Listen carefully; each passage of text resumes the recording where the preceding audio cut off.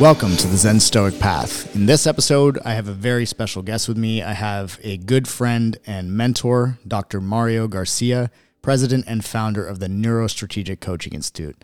Dr. Mario, welcome to the Zen Stoic Path. Thank you so very much, Victor. It's always a pleasure to collaborate with you on your projects, and thank you for allowing me to share time with your listeners.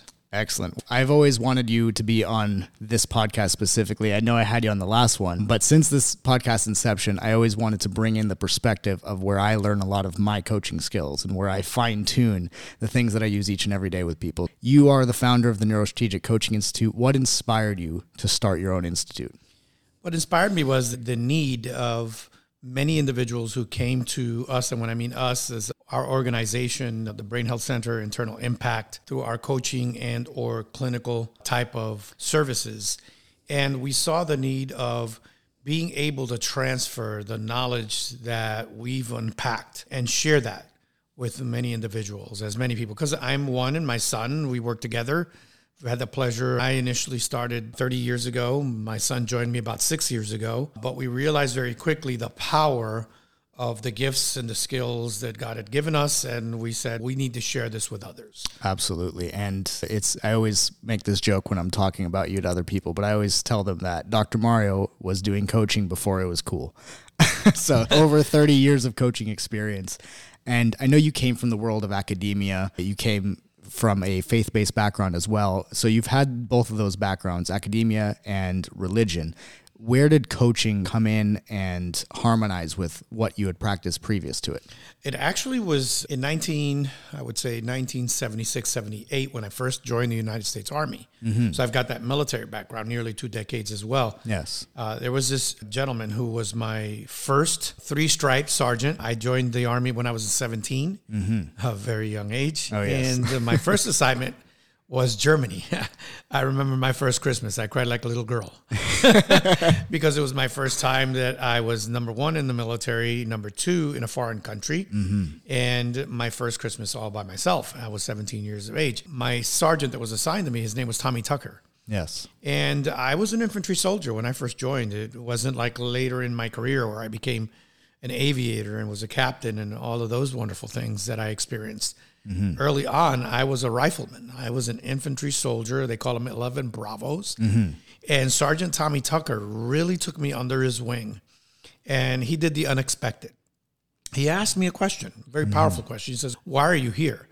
And I really had to think about that. Do I give him the answer that he wants to hear, or did I tell him my truth? Yes. And so I said, well, number one, I'm here to serve my country, but I'm also here to get educated. I want to get an education. I want to go to school. I finished my high school diploma, and my parents didn't have the finances to send me to college, and that's why I'm here. And he says, if you really and truly want to get an education, I will do everything possible to support that goal. And in fact, he did. And again, most people that are familiar with the military know that, number one, you're always moving. Yes. For me, it was every 2 years in my first 10 years in the United States Army.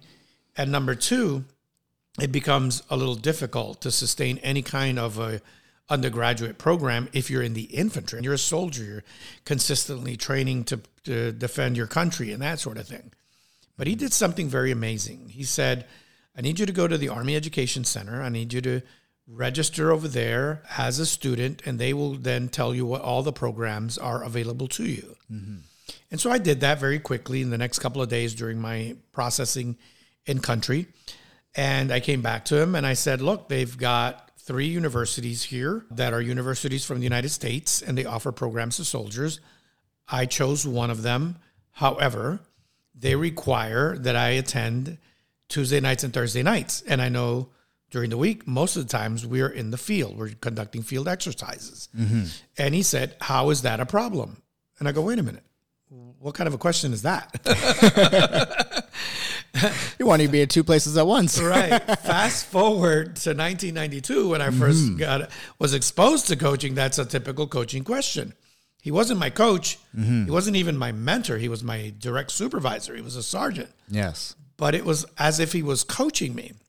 And I said, if I'm in the field, how am I going to get into the classroom? He said, okay, how about if you commit to the program, I will allow you to use my Jeep driver, my personal Jeep driver. He'll bring you in from the field training exercise. You go to classroom and he'll take you back out. And he did that for 2 years. Wow. By the time I left Germany, I almost had an associate's degree by going to school at night. It was the most powerful thing ever. And then I really wasn't exposed to coaching until 1992. In 1990, I had won the 10 Outstanding Young Person of the World Award for moral and environmental leadership. And that put me on a speaking circuit. From 90 to 95, I must have gone to about 45 countries. Yes. Speaking about leadership and training and that sort of thing. Well, in 92, there was this group of 4 individuals from 4 different countries: Venezuela, China, the UK, and New Zealand. Bill Potter from New Zealand was at the awards ceremony in San Juan, Puerto Rico in 1990 when I won the award. And he remembered, he saw me at this event where I had been asked to chair this consortium of adult education and global education. Where was adult education going? And he said to me, Dr. Mario, I want you to participate in our first coach training program. And I go, what is that? What do you mean a coach? I was familiar, like everyone else, in sports. Yeah, you're gonna have me coach Little League? Is that what's going on? For real. And it was interesting because it was an organization. The Junior Chamber International is an organization that is comprised of young men and women 18 to 40. And I said, tell me more. And he did. And I became part of the first coach certification program. It was an international program called Prime Coaching Certification Course. I went through the program, and at the end of the program, I obviously got certified. He says, how would you like to be part of the coach training team? And I said, tell me more. Now then, I knew some coaching language. Yes. And of course, he said, we've created an advanced program that's called Excel. And we're going to conduct that program. I think it was about 60 days from that time frame. He says, once you complete that program, we'd love for you to become part of the coach education panel. And the rest is history. Since 1992, actually, it was in Hong Kong where I took my first coaching education program. Again, in the next years, I was, oh my goodness, in so many countries, doing it both in English and Spanish, training coaches, developing leaders. And so in 1993, I retired from the United States Army and went immediately into coaching and consulting and training. Yes. Yeah, it's pretty amazing, that journey. And one thing that I couldn't help but notice is the way that the journey began. When you were asked by Sergeant Tommy Tucker what you wanted or why you were there. What's interesting is you and I, before this recording, we were talking about the Zen Stoic intentions as well as the delusions. And one of the intentions is sincerity. One of the delusions is performance. And it would have been really easy for you to just say the right thing, quote unquote, and performed to tell him what he wanted to hear. But instead, you started off with a sense of sincerity. And it's almost as if by beginning your endeavor with sincerity, it took you as far as you were able to go. Whereas if you had just performed in that moment and not been vulnerable or put yourself on the line to say what you actually felt, that could have taken you in a completely different direction. Oh, absolutely. It may have taken me in a direction that I would not possibly be here today. Yes. And I like what you said, because the good book says the truth shall set you free. And that's exactly what happens when you're vulnerable and sincere and can share the truth in its purest form. Yes. Because I shared with him, I'm here to serve my country, but I also want to get my education, because there was no way that I could have done that in Puerto Rico, where I was from, with the finances and the way the country was at the time. And it's really interesting to think about that, because in coaching, where it has some parallels with Stoicism, just for instance, is that in coaching, I know from my experience working with you, as well as sharing some clients with you, one thing that we always run into is a person's emotions overpowering them. And in Stoicism, they talk a lot about how we want to have our mind that is stronger than our emotions. In other words, be able to overcome them. Sometimes that gets lost in translation, where some people take it as being emotionless, which is not necessarily a good thing either. But prior to this recording, while we were having lunch, and it was an amazing lunch, by the way, Puerto Rican food, just blew me away. But we were talking about this idea of how people do emotions. We all feel emotions involuntarily at first, but then when we continue, now we're doing them. We're in this state, in this pattern. So how does that come up in coaching, and how do you typically help people or teach people to help others regarding emotions that we are quote unquote doing? It comes up in coaching, and it also comes up as we have a brain health center. So we actually have a clinical therapy track. Yes. It is a very small one, I will tell you. But there are folks that need that kind of assistance and support. Maybe they're dysfunctional, maybe they're having some challenges, whatever the case may be. Whenever I hear someone talking about I'm depressed, I will ask the question, are you depressed or are you doing depression? And I get this blank stare a lot, 9 times out of 10. All right, because some people feel like it's this external force that has taken control of their lives, like they're a prisoner to the emotion. Yes, because they're in the effect and they're not at cause. So when you're in the effect, you're either blaming people, you're blaming locations, or you're blaming other things. Yes, events, things outside of your world. Outside of your control. And while people are busy doing that, they're not accepting their responsibility in their emotions that they are doing, because you actually are doing them. It's a decision, it's an action or inaction that you take. Yes. And then obviously it results in physiology, which results in behavior, as many people know. And so doing depression, doing grief, doing sadness, doing anger, when I'm very concerned, and I'm not just saying as a country, I'm concerned as a world and global citizen, that we attribute these emotions to external forces. Yes. And when you're attributing things to external forces, you're not accepting responsibility, your personal responsibility. So take, for example, if a husband and wife have an argument, Yes. and anger comes up as an emotion, and you hear him or her say, "You're making me angry." Yes. That's not accepting your role and responsibility in this circumstance. To accept that responsibility, you have to move yourself to cause, because if we understand the way the brain works, either you control your mind or your mind controls you. Yes. Either you program your own mind and reprogram it daily. It's a constant daily. You got to be the watch person on the wall. That's right. It's a consistent effort. It's not a one and done.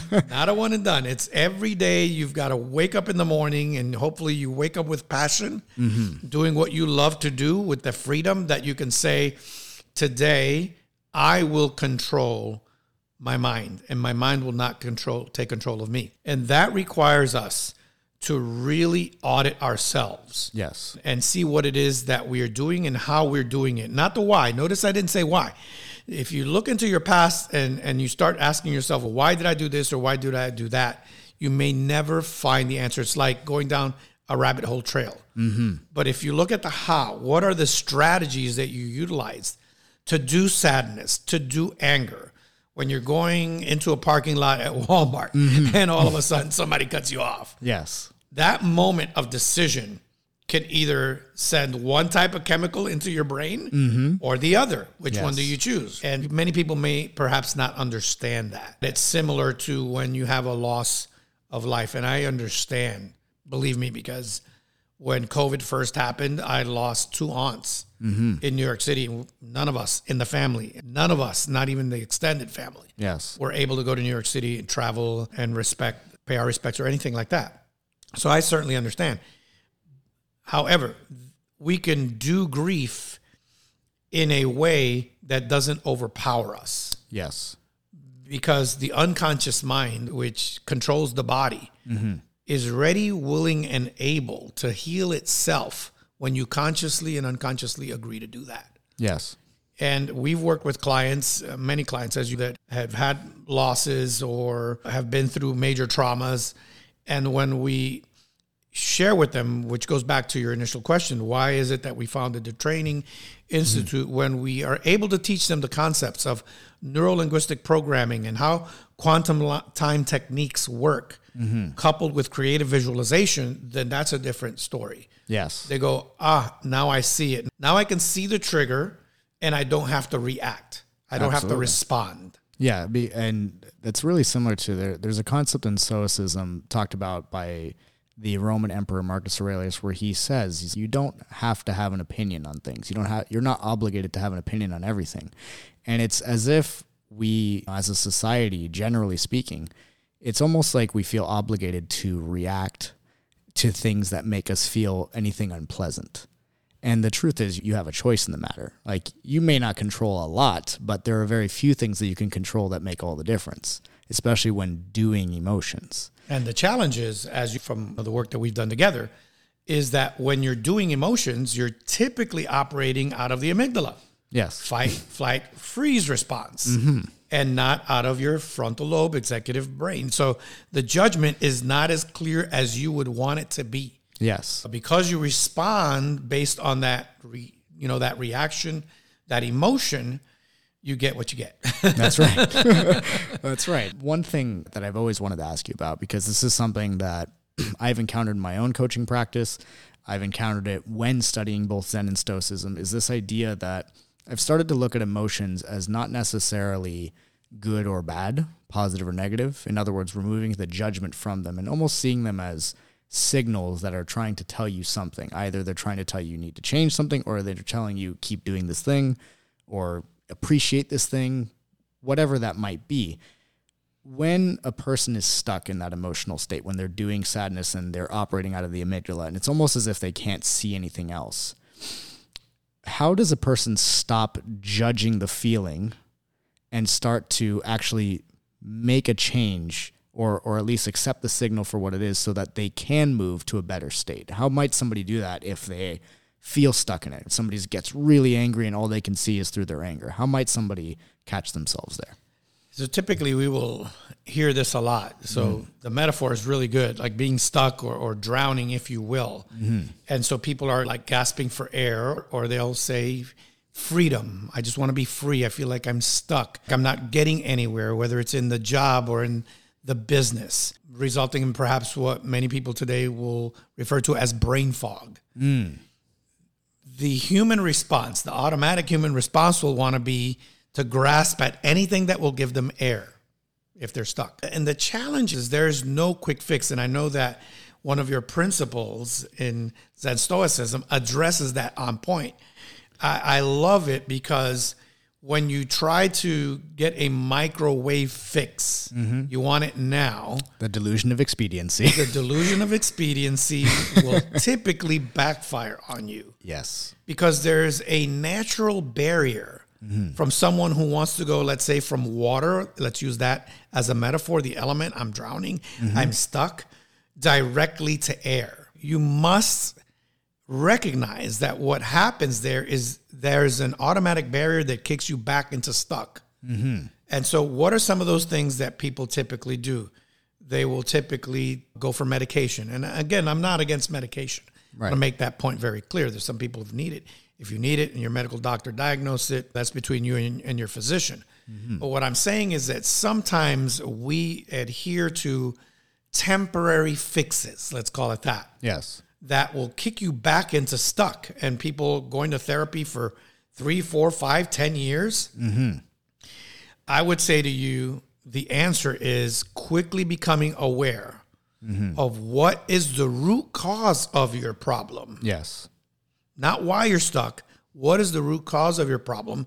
And it's going to require some action. So you're going to have to go through the fire. You're going to have to walk through the fire. Yes. Which means you're going to need to take action in order to then get some grounding on that earth element. Okay, before you can go out there and get some air. And so that's the process that we take individuals through in our neurolinguistic programming, as our breakthrough to freedom, in our coaching programs. It's all geared to give you insight of how the mind operates and how to be aware of the languaging and the installation and the programming that's out there. And I'm not just going to say in America, I'm saying globally. Yes. We've experienced it. I've been to 57 countries. One thing that I can tell you that I've learned, the distinction is that people are people. That's right. Doesn't matter who they are. Doesn't matter their religion, doesn't matter their sex, doesn't matter it doesn't matter. People are people, and people do emotions. Yes. And so what's interesting is if you are attempting to get unstuck and you're using all of these temporary fixes, what's happening is it's what we call secondary gain. And I know you and I are experts in that. We can bring that into the conversation. Oh, I'd love to. Because I think it's going to be helpful to our listeners. Yes. But what does secondary gain actually do for you? It gives you some temporary pleasure at the expense of a huge cost for pain, psychological pain. Yes. Maybe pain in the health in the future. That's right. Yeah. And just for those of you who are unfamiliar with that term, secondary gain, this is actually something that goes on when you are maybe exhibiting an undesirable habit, behavior, emotion on a consistent basis. You think to yourself that, oh, this thing that I'm doing that I don't like does nothing for me, and I wish I didn't have it. But the reality is, as human beings, we don't hold on to things that are useless to us. And just because they're not pleasant doesn't mean they're useless. You might be intending something by holding on to, let's say, the emotion of anger or depression or grief. Perhaps the secondary gain when you get angry is that now people are paying attention to me. I don't like getting angry, but at least I get people paying attention to me. So when we say secondary gain, it's to ask yourself, what is this behavior, habit, emotion? What is it giving me? What is it? How is it benefiting me? And you might not phrase it as benefiting, but what is it giving me? What am I intending? And most of us, the biggest problem that I find that we run into when it comes to secondary gain is we don't want to necessarily admit that we're gaining something from this thing that is causing so many problems. But the funny thing is that the moment you admit it to yourself and you realize what the actual intention is behind it, you can either change the intention or you can find a better way to fulfill that intention. I totally agree with you there, Victor. And I think that we must also tie in, and I don't know how much time we have on this podcast, but we got time. I got to tell you that what came to mind, and you talked about before we went on the air, the delusions, 4 delusions. I think there's another one that we can add, and it's that mask, that persona. Performance delusion is crazy when people are attempting to use that one driver, that one thing in order to satisfy. And that's perhaps why they go into that secondary gain mode. You know, that significance or that certainty or that variety or that connection and love. And they're trying to satisfy all 4 of those human needs with that one thing. Yes. It perhaps may give you some temporary satisfaction, but it's what's going to keep you stuck in that cycle. Correct. Yeah. It's almost like you're trying to find comfort in that cycle rather than figuring out the way out. Which brings me to another question, because I think some of the people listening to this, we mentioned therapy briefly. We've talked a little bit about coaching, and you were saying that there's a small part of your practice that includes therapy, but it's not the majority of it. For those listening who don't really know the difference between the two, what is the difference between therapy and coaching? Okay. If you think of, let's start off with coaching. In coaching, we're not going to tell you what to do. It's a collaborative experience for the person being coached. Yes. To achieve their goals. We don't tell you what those goals are. In our practice, we use what we call evidence-based criteria. We have certain assessments. We want to determine where are you in that goal chase, if you will, and where do you want to be to achieve it. And typically it's taking a look forward in your life. It's not looking rearward as to why this event happened to you or why this emotion is driving you where you are. In coaching, there's a lot of accountability. In coaching, we collaborate, we partner with you. And in therapy, we're looking to diagnose. In coaching, we're not. In therapy, typically, there's going to be a DSM-5, a diagnostic 5 label. There's going to be some criteria that you're going to meet. In coaching, we're going to treat the whole person. We're going to look at what we call the wheel of life. What's going on in your relationship? What's going on in your profession or your business? What's happening in your personal growth and development? What's going on in your physical health? And kind of take a look at that full package. Yeah, it's like a holistic approach. It's a completely holistic approach, and it's a distinct body of personal growth and development that allows you to work with someone where they're not going to tell you what to do. They're not going to judge you. And I'm not saying that therapists will judge you, but by the simple notion of me, for example, if you came to my office, Victor, and you said, I want therapy, I'm going to have to ask you certain questions to see if you fit the box and then put you in the box. Yes. Oh, you are depressed. If you've been depressed for more than 6 months, then it's major depression, that kind of thing.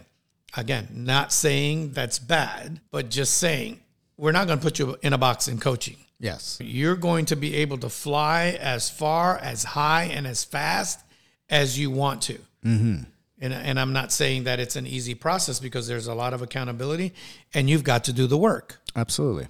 Yeah, Okay. the coaching is a partnership. It's a do with you process versus a do to you process. And that is the biggest distinction between coaching and therapy.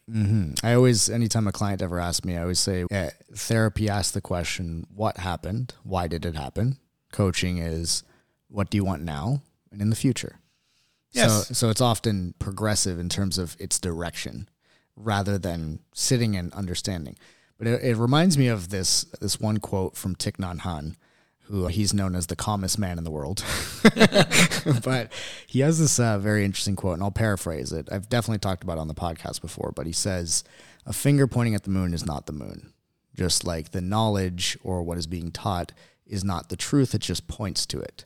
So if you have a raft and you take the raft to get from one side of the riverbank to the other side of the riverbank, once you get to the other side, you don't keep carrying the raft on your head. So my question on this regarding therapy is that therapy obviously has its use and its purpose and its place. When does therapy become carrying the raft on your head? When does it become carrying the raft on your head? I'd like to think that my colleagues and fellow therapists, and I got to tell you, I train therapists at the doctoral level for a particular university that I serve as a professor, assistant professor of behavioral sciences with. And the model that we use there, and I don't know if you want to use the discarding of the raft with this model, is a short, brief term counseling model.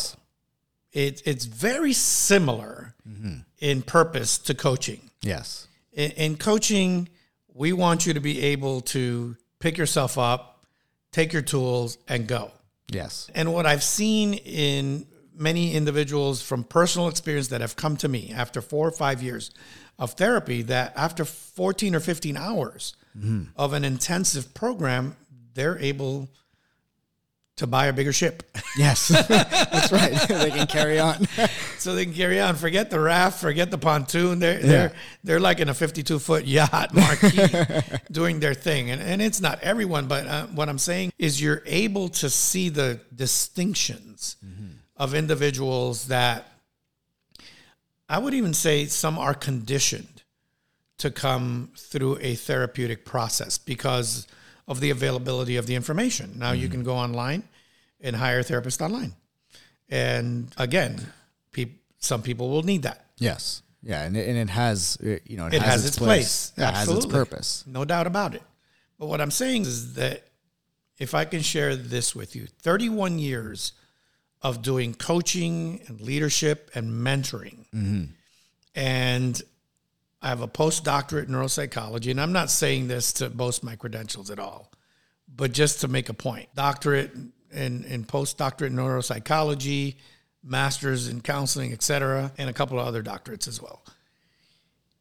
Out of everything that I have learned, and I have learned with the best, my postdoctorate, Victor, experience with Fielding University was with Alan Mirsky. And Alan Mirsky was the director of the National Institute of Mental Health in Bethesda. That was my mentor when I went through the program that I completed in 2006. This is a guy that worked on monkeys to determine the cure for petit mal seizures. This is the type of brain. I'm not that guy, but he was my mentor. Yes. After all of these things that I learned from the greats, I use coaching primarily in my practice because I see results. That's right. Much faster. I see people empowered. And of course, if you're in therapy X amount of years, even if you have insurance, there's going to be some copay. That's right. But that may be minimal compared to the psychological cost of you carrying and doing those emotions for 3, 5, 10 years. Right. I've encountered, I've worked with individuals who have been grieving the loss of their children for 7, 10 years and completely dysfunctional in their churches, in their businesses, in their different relationships, etc. And all of a sudden, in 14, 15 hours, they set themselves free. Yes. So when I see that, I go, wait a minute. I'm going to do what's right. Yes. I'm going to work with these individuals, and this is why we do what we do at Neurostrategic Coaching Institute. Yes. And I noticed in our industry, the coaching industry, one thing that I've always seen a problem in is that there are people who claim to be coaches, yet their model seems to take on that model of, let me just try and keep them as long as possible in this coaching, almost like that therapy model that you were alluding to before, generally speaking. So and again, that would be falling under the delusion of control and expediency. You're trying to maybe make the quick buck, maybe trying to control and give yourself some certainty and reassurance that you're going to have this client long term. What do you think it is that makes the difference between somebody who is a true coach who operates from a place of sincerity and somebody who operates like that? One word, results. Yes. That's the bottom line. But let me address this because my son and I have been working together 6 years, and Coach Mario, my son, and they call me Dr. Mario because we're both Mario. And you and I have had this conversation before. When we have individuals that are calling themselves coaches, and it's a unregulated industry, and I'm not asking for it to be regulated by no means, then anyone can call themselves a coach. So now you have individuals who are independent distributors for product A or product B. You have people in gyms, and maybe if they're personal trainers, maybe they can call themselves coaches. And I'm saying maybe, okay? They can be great personal trainers, but that doesn't make you a coach. You can be a great salesperson.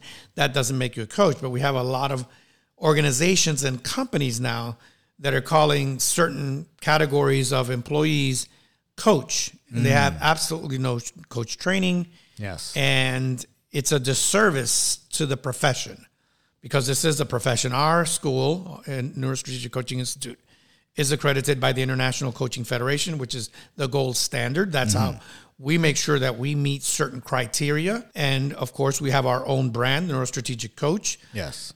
When I sign someone's certificate, I am saying this individual can go out there and get results because the assessments, the evidence-based criteria tools that we use, the modalities that we teach, coupled with the neuro-linguistic programming, and et cetera, creative visualization, are able to help that coach to help others to get them the results they need. And essentially, all of the assessments basically take the guessing out of the coaching. Yes. Which is huge for us. Because there becomes a high degree of precision as well as the actual processes that work and that are proven to create these results. And I got to tell you, Victor, and you know this to be true, that many of the individuals that come to our coaching program don't necessarily want to be coaches. We've had attorneys, we've had pharmacists, we've had nurses, moms, dads that just want to be better communicators, learn how the mind works, learn how to ask powerful questions, and not be manipulated, not be influenced, not be programmed. Yes, absolutely. One thing that I've noticed from you and that I've learned from you that I've applied into my own coaching practice is that there are a lot of people in this industry who are experts at what they do, and then they call themselves coaches. But what they're doing is not really coaching. They're more so instructing or teaching, or they're consulting. It's not necessarily falling into coaching. And what I noticed, the big thing that separates somebody who is genuinely coaching and then somebody who is calling themselves a coach. And again, those who call themselves a coach and who are doing those other things, it's not like they're not creating results. But we can't necessarily say that it's the craft of coaching. Where the distinction comes from me actually comes from a lecture that Alan Watts was doing way back when, where he was talking about meeting and speaking with Carl Jung. And what he would describe that Carl Jung's almost like his superpower was as a psychologist is that he had within him almost like this look in his eye that he knew that he was somewhat of a rascal, no matter how prestigious he was. And that acceptance of his own self, his own flaws, almost transferred over and allowed the other person across from him to feel accepted, to feel safe to be vulnerable. Whereas there's a lot of intellectuals who their intelligence and their expertise almost intimidates the people across from them, because there's almost like this lack of acceptance of that part of themselves, as Alan Watts would call it, the irreducible rascality within us all. So I noticed this way before we ever had a conversation about it, that you are a person and a coach who people are able to feel very safe to be vulnerable and feel accepted around you. Is that something that has always been the case throughout your coaching, or was there a moment where your mentality changed over to that? When I look back at my coaching career and in leadership, I believe I picked this up when I was in the military. Being vulnerable, there's power in vulnerability. And of course, through my faith and faith practice as well. When I was in the military, there was a point in time late in my career where I became a commander, a company commander of an aviation unit. And I walked into the unit as soon as I received command, and you're assigned what they call a first sergeant. And that first sergeant has been in the military more than 20, 25 years. And he shared a piece of information with me that stuck with me throughout and has until this day. He said, people will respect your rank because of the nature of your rank, but they will respect you based on how you conduct yourself. Yes. And they will know if you're sincere, or they will know if you're using your power to overpower them. And there's a distinction between overpowering someone and influencing them in a positive way so that they too can grow. Yes. And because of that conversation, I approached my job as a commander of 150 men and women completely differently. Yes. And it was amazing. As a matter of fact, I was looking at a photograph just yesterday of my turning in that command. It was 33 years ago. Yes. And it came up on Facebook, which is crazy. And so it's the principle, number one, that I live by. You cannot give what you do not have. Number two, you cannot lead someone if you're not willing to do that what you're asking them to do. Yes. So if I'm asking a person being coached or a client to be vulnerable, to trust the process of coaching in this case, then I believe that they need to see that in me. They need to see that sincerity in me. And so when we talk about being a student or being a master, we teach this, and you do a very good job of talking about those different levels of communication. Is my life has had a series of challenges. Yes. And we've overcome by the grace of God, because of our family, because of our values, and thanks to one of my mentors who worked with me at an event. And the reason why these coaching processes work is because you're asking the client to trust you. And during that relationship and that establishing that rapport, they must see the sincerity in you.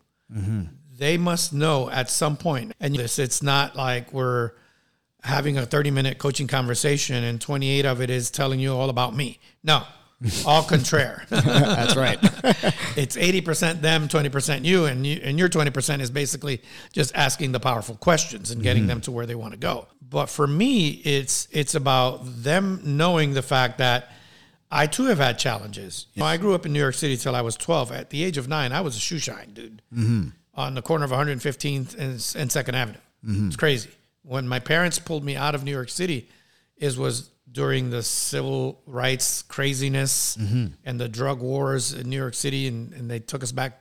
My brother and I, he was newborn, they took us to Puerto Rico. When I went to Puerto Rico, the economy was in devastation as well. So after school, I had to go and shine shoes in the town square. And I did that. I'm not afraid to say, this is where I came from. I went through the United States Army. I was an enlisted person for 6.5 years before I became an officer. And one of the accolades that many of the officers and non-commissioned officers would always say is we can appreciate when someone has been a Mustang. And in the Navy, they call Mustangs individuals who have been enlisted persons first and then become an officer. And I went through the officer candidate school in the U.S. Army and then became a second lieutenant. And it's because you know what it took to get there. Yes. And I think that many people today want to get the quick fix, the microwave solution, and get to where they want to be without doing the work. It requires work. I still do the work. I still do the research. One of the things that keeps me humble is the ability to continue to learn. Yes. I've learned from you. To always be a student. Yeah, absolutely. Be a student for life. Be a lifelong learner, and you will do fine. Yes. Yeah, to always be curious. Empty your cup. Think that you've arrived, and you're going to start having some challenges. Oh, yeah. It's called pruning. Anytime you think that you've made it or that you're there, you're not. And then you start to, in essence, regress into that.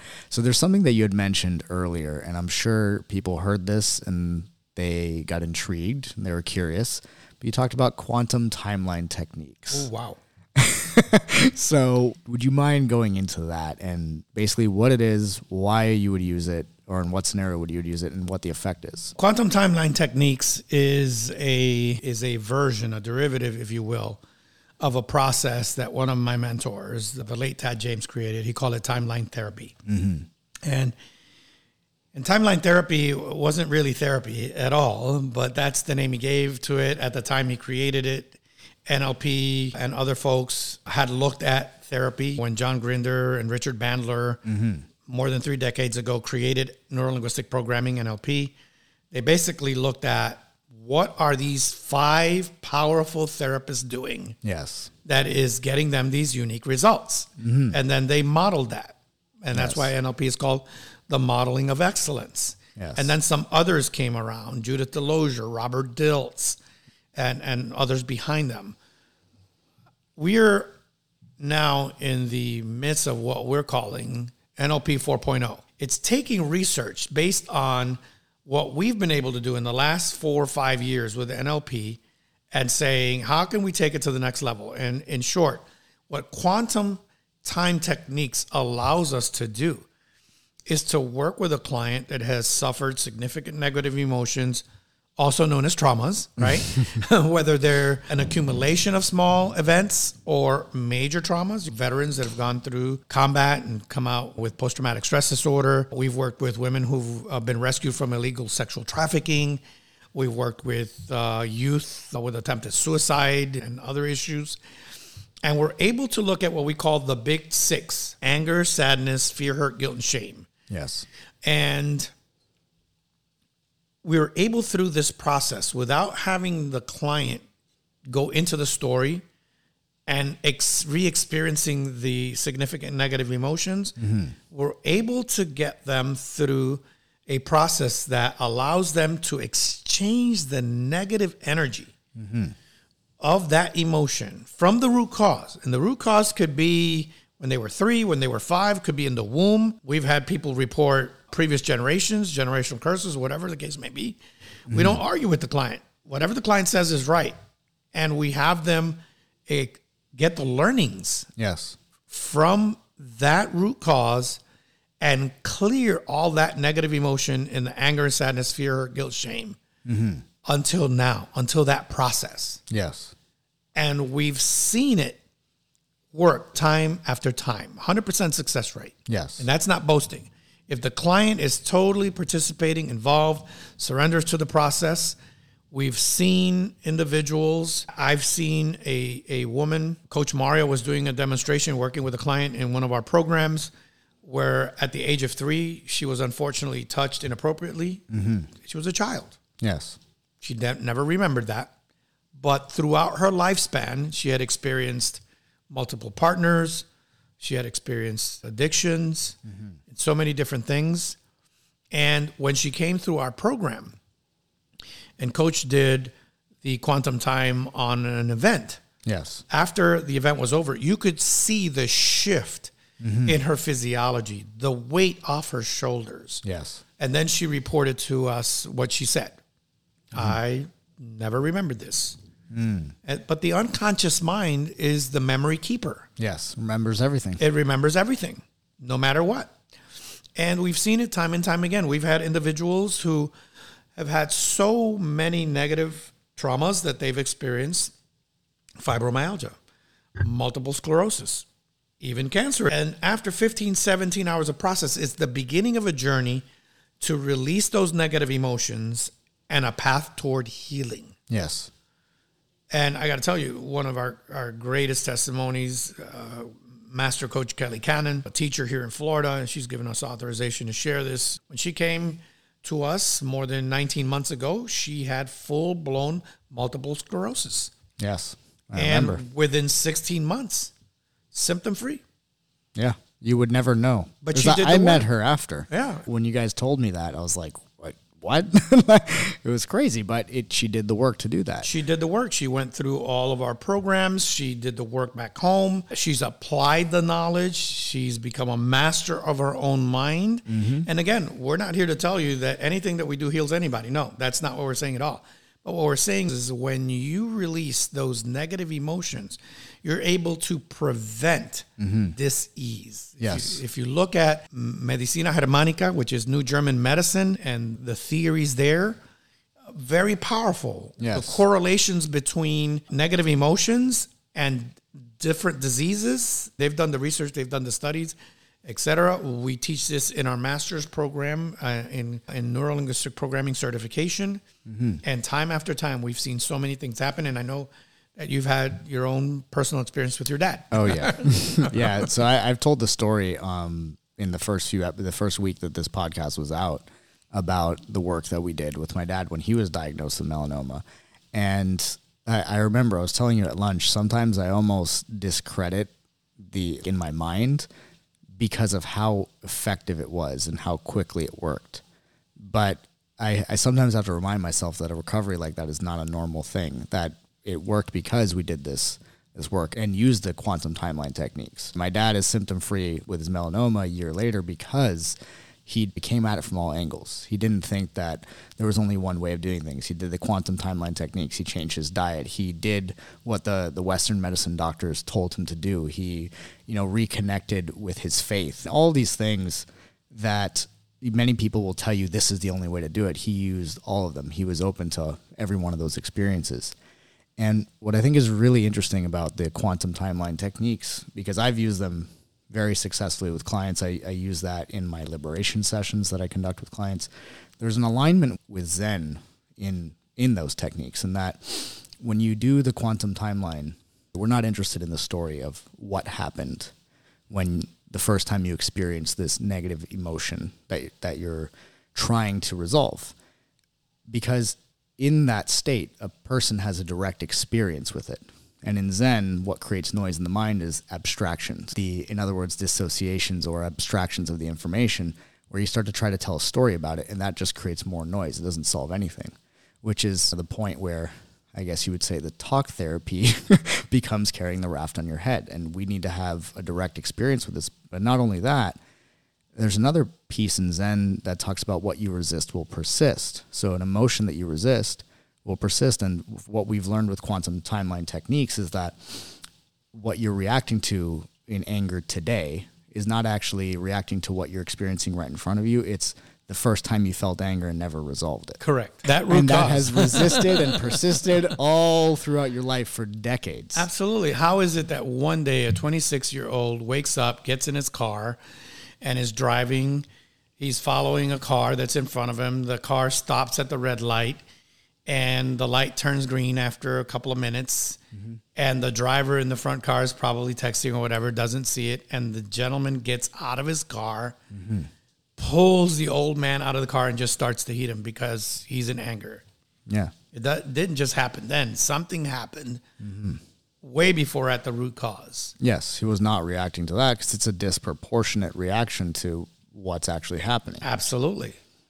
And how do we know this story is because he was referred to us by a professional that made a referral. We worked with the individual, and he went through our process, our program of neurolinguistic programming, et cetera. And I worked with him privately as well. And no one in the course could believe that this had happened to this guy, because he did tell them after the graduation why he was there. Yes. He felt so released of all the anger that was built up in his life throughout his lifespan. It's and then they called him a teddy bear. And he was. He was a great guy.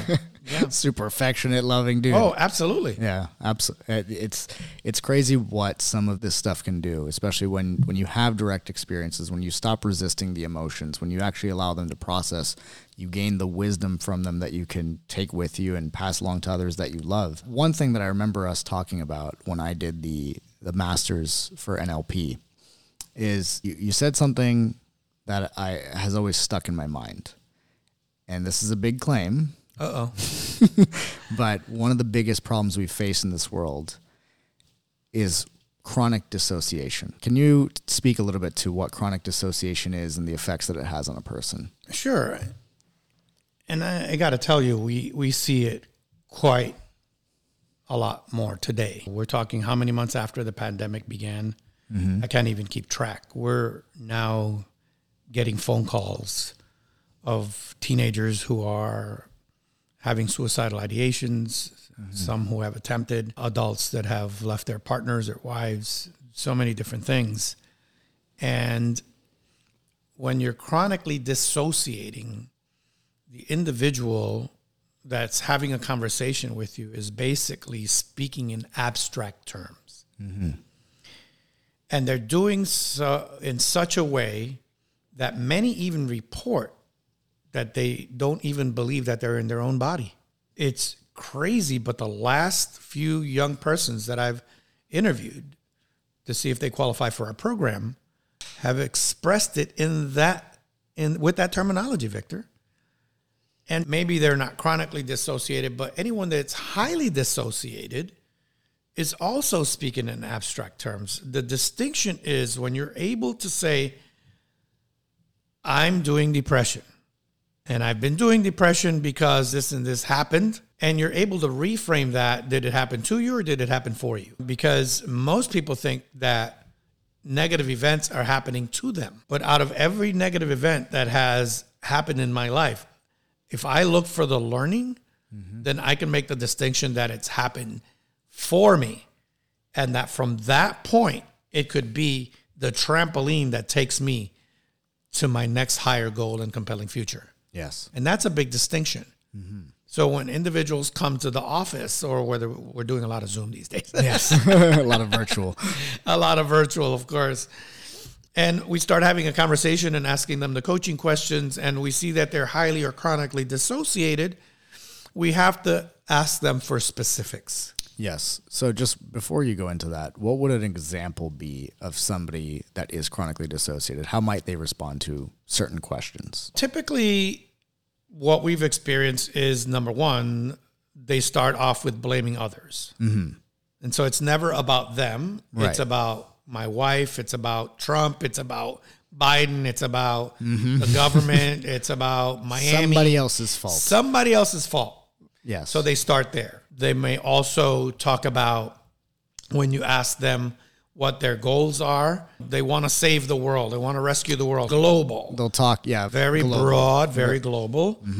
And the other one is, why are you here, or who are you? You'll get the, I don't know who I am. And that's a very huge red flag for us. Yes. Because if you don't know who you are, you don't know what to do. Right. You're not basing... There's nothing to base your decisions on. There's no purpose. There's no passion. And typically, along with that, is gone the will to live. That's what we're seeing in a lot of these young people. There's no purpose. There's no goal. The moment an individual says to themselves, nobody loves me, nobody cares, the next thing is what? Why am I here? Yes. And so in coaching, and this is a huge distinction, I'm going to determine, what is this client's strengths? Matter of fact, we conduct a strengths values inventory. Yes. We want to know their strengths. We want to know, what are their core values? What were the values that they learned from their parents at age 9? Who did you have to be for your mother? Who did you have to be for your dad? Because once we determine what those strengths are, what was the number one strength? And they start saying, oh, my father taught me to work hard, but right now you're on the couch. So you're dissociated from those values. You're dissociated from the values. You're in the secondary gain train, okay, which means you're sacrificing your own character. Yes. That's how we know someone's out of alignment. When they're pursuing those human needs with just the one driver, the one thing, getting that secondary gain, but sacrificing at the expense of their core values and beliefs, we know they're out of alignment. Yes. So by finding out what are their values, what are their strengths, we now can show them something that came from them. Yes. That they've said, you know what? Hard work, that's a value. Love, family. They become reasons to live. They become reasons to live. Before that, all they were focused on was what was not being achieved, what was negative, how they were feeling. And and when you're in that state, you tend to be, in Marcus Aurelius' words, jerked around by the environment, which we did an episode earlier this week on that exact thing, where he talks about, where he wrote in his meditations, have an aim, have a purpose. If you're jerked around by your environment, this is one of the things that leads to suffering. This is one of the things that you're just idling by. Absolutely. And thus, it's very easy to get dissociated. It's very easy to start speaking. I know one sign of dissociation in a person, because we talked about it here, is when somebody speaks in concepts. So you ask them how they're doing, and they respond to you with like, same shit, different day. Right. Or they respond with another day, another dollar. Or same old. And they're not actually saying to you how they feel. Exactly. They're very dissociated from whatever that is. Yeah, a lot of people like to make the stop at procrastination station, I like to say. It's a very popular station. Yes. If I can sit there and then jump into whatever is driving me to the secondary gain and hover there, avoiding the pain of actually getting to the freedom. Yes. See, that's what most people don't recognize. If you would recognize the fact that while you're in that secondary gain or procrastinating, and not doing the work, you're actually incurring an interest rate so high on your psychological state that it's like taking out a $2,000 credit card and making the minimum payment for the next 17 years. Come on. Yeah. Yeah, you can't live like The that. cost is extremely high. I'll normally, and part of our conversation, once the client has engaged us, I will ask them, what will it cost you, physically, psychologically, or financially, if you continue to do what you've been doing? Where do you see yourself in the next 5 years, in the next 10 years? Because if you don't get them to see the pain in the future today, things will remain the same. That's right. Yeah, because they'll respond to what's immediate, right? What's in front of them now, which is the whole reason why we want to acknowledge emotions, but not allow emotions to drive the train. And acknowledging them without judgment. Yes. Acknowledging them without blame. Social media is a great example of the blame game. Oh. It just doesn't stop. Oh, my Gets everybody up in arms with things that, for the most part, I won't say this as an absolute, but for the most part, the stuff that you see on social media typically has nothing to do with you. It's not reality. It's your virtual reality. Right. Any one of your perceptions becomes your projection. And it's your virtual reality.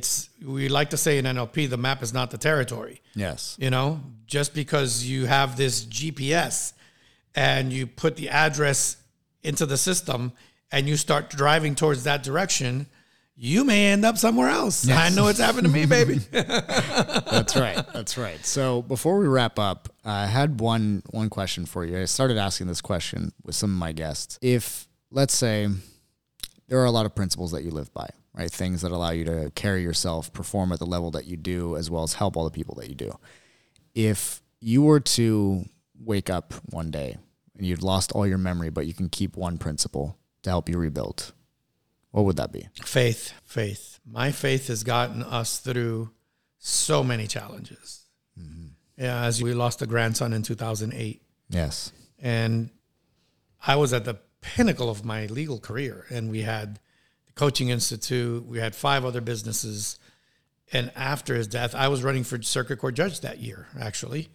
He died in the summer of 2008.